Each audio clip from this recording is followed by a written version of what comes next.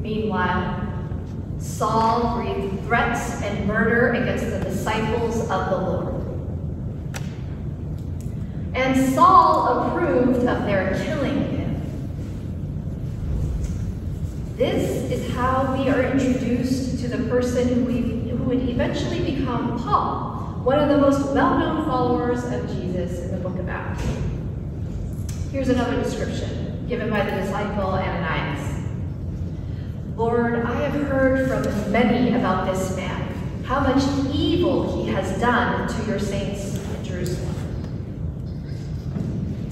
Scripture also tells us that Saul sought out letters from the high priest that would enable him to become a vigilante, arresting and binding any person who followed Jesus to throw them into prison.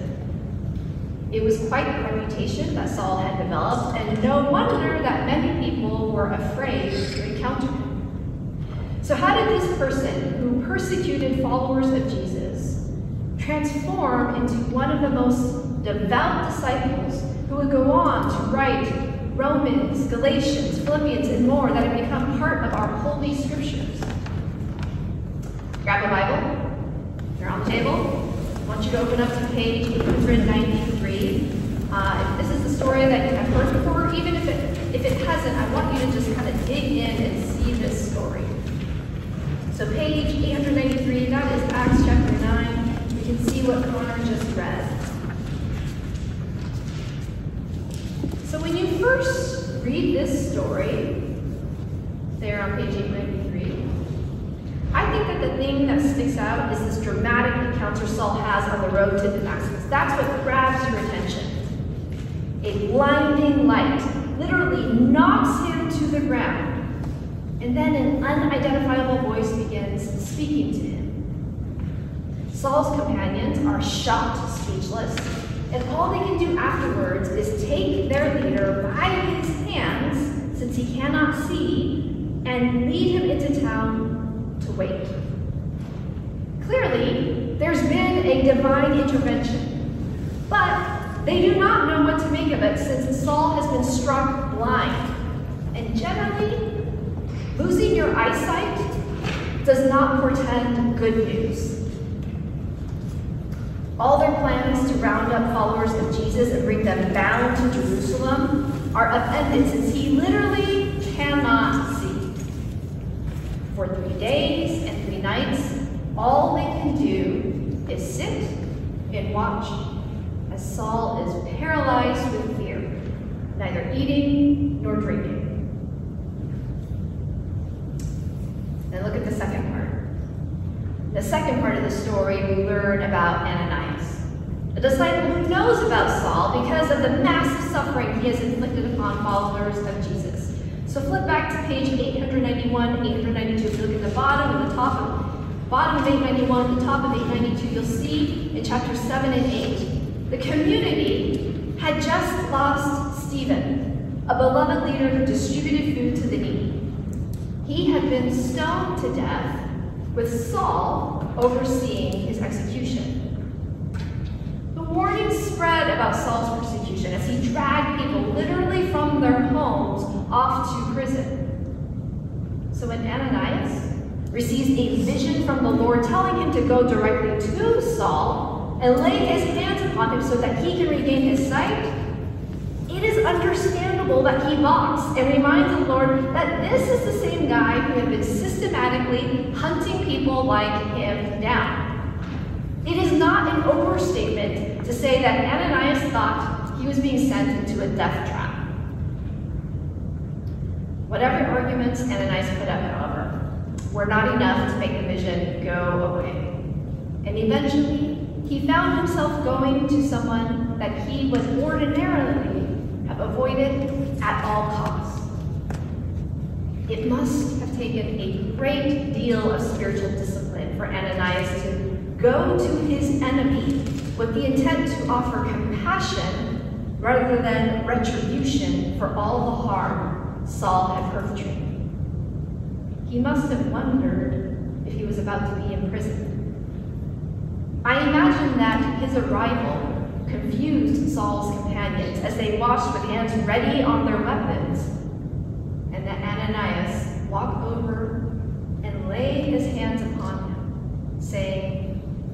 Saul, a radical proclamation of connection between two people no one else would have identified as siblings.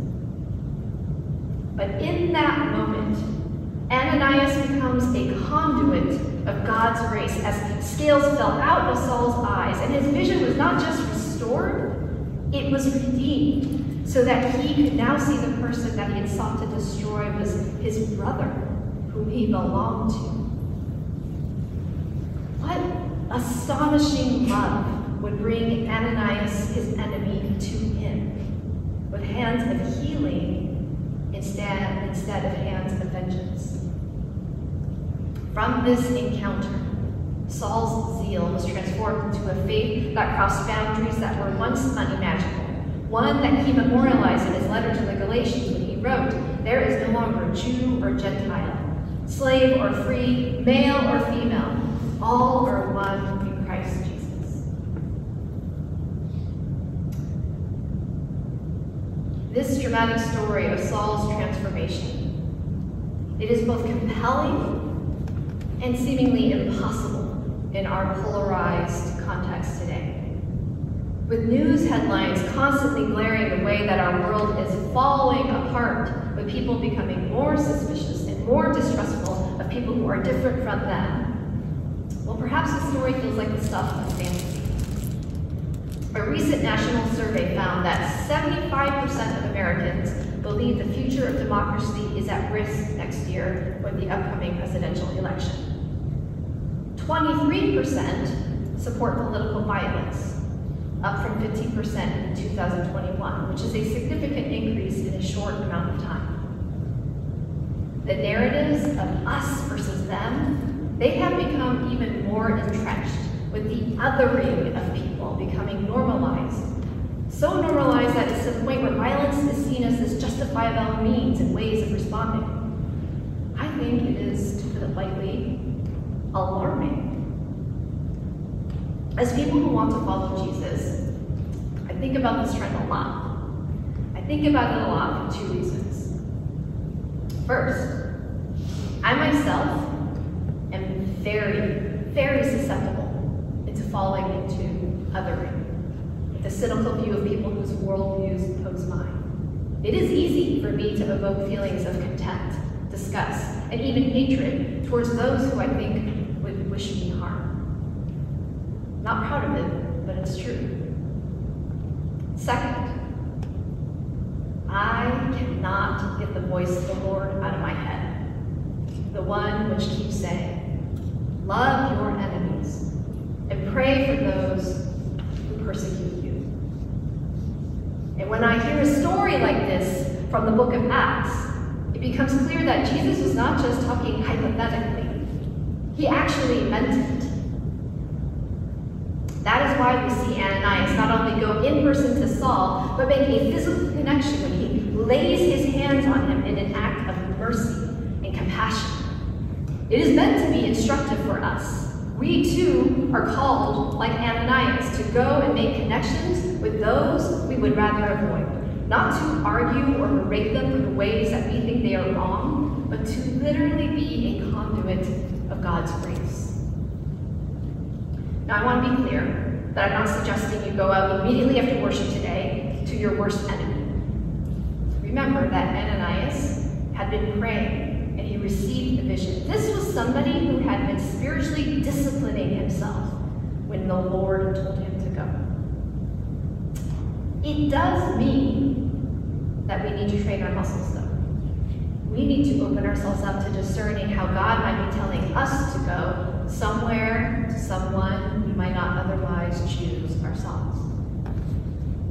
I think we also need to draw upon the Spirit's creativity to unravel our perspectives of otherness so that our vision can be restored into seeing that we do indeed belong to each other, that even our worst enemies are beloved children of God. There is so much reductive possibility if we only put our energy into dreaming in this kind of way instead of into violent, breaking down kind of people way where we other them. So let me just share one example. In 2019, Mamundo, a Danish travel search engine company, commissioned a unique art project. It was called World Peace, P-I-E-C-E. And it was to, quote, send a message to the world that there are more things uniting us than dividing us. All it takes is an open heart and mind, and the courage to connect as human beings across cultures and borders. So what they did is this. They invited people from all over the world to come together and embody a connection by becoming a human canvas for a single unbroken line tattoo. A single unbroken line tattoo designed by Iranian artist Rogaji. So 61 people were chosen from different countries, from Denmark to Ecuador, the US to Uganda, Israel to Palestine. They were ages 19 to 70, and they represented 70.3% of the world's population. So after they had this design, they got the tattoos locally in their own country. Then they came together for the first time, meeting each other in London. So let's watch to see what happened. If you're curious, you can go onto the website. You can see the little bios of each of the participants in it. It's pretty moving. And Haida was the one who was talking about being drafted, and he's from Israel. There's also a Palestinian in the group, which I find pretty poignant on this time. What possibilities might we dream up to unravel otherness? Can we begin to change the narrative of us versus them into one where we begin to recognize that we belong to each other? What would it look like if we trained ourselves to be conduits of God's grace? And we schemed ways to forge connections to the souls in our lives in a creative disruption. How might the ripple spread out through our community and into the world? Friends, let us take heart from this story from the book of Acts. This story of unraveling that happened between Saul and Ananias. For it was in their unraveling that God's love was made known. May we be the people who become unraveled in the same way, so that we can begin dreaming. Amen.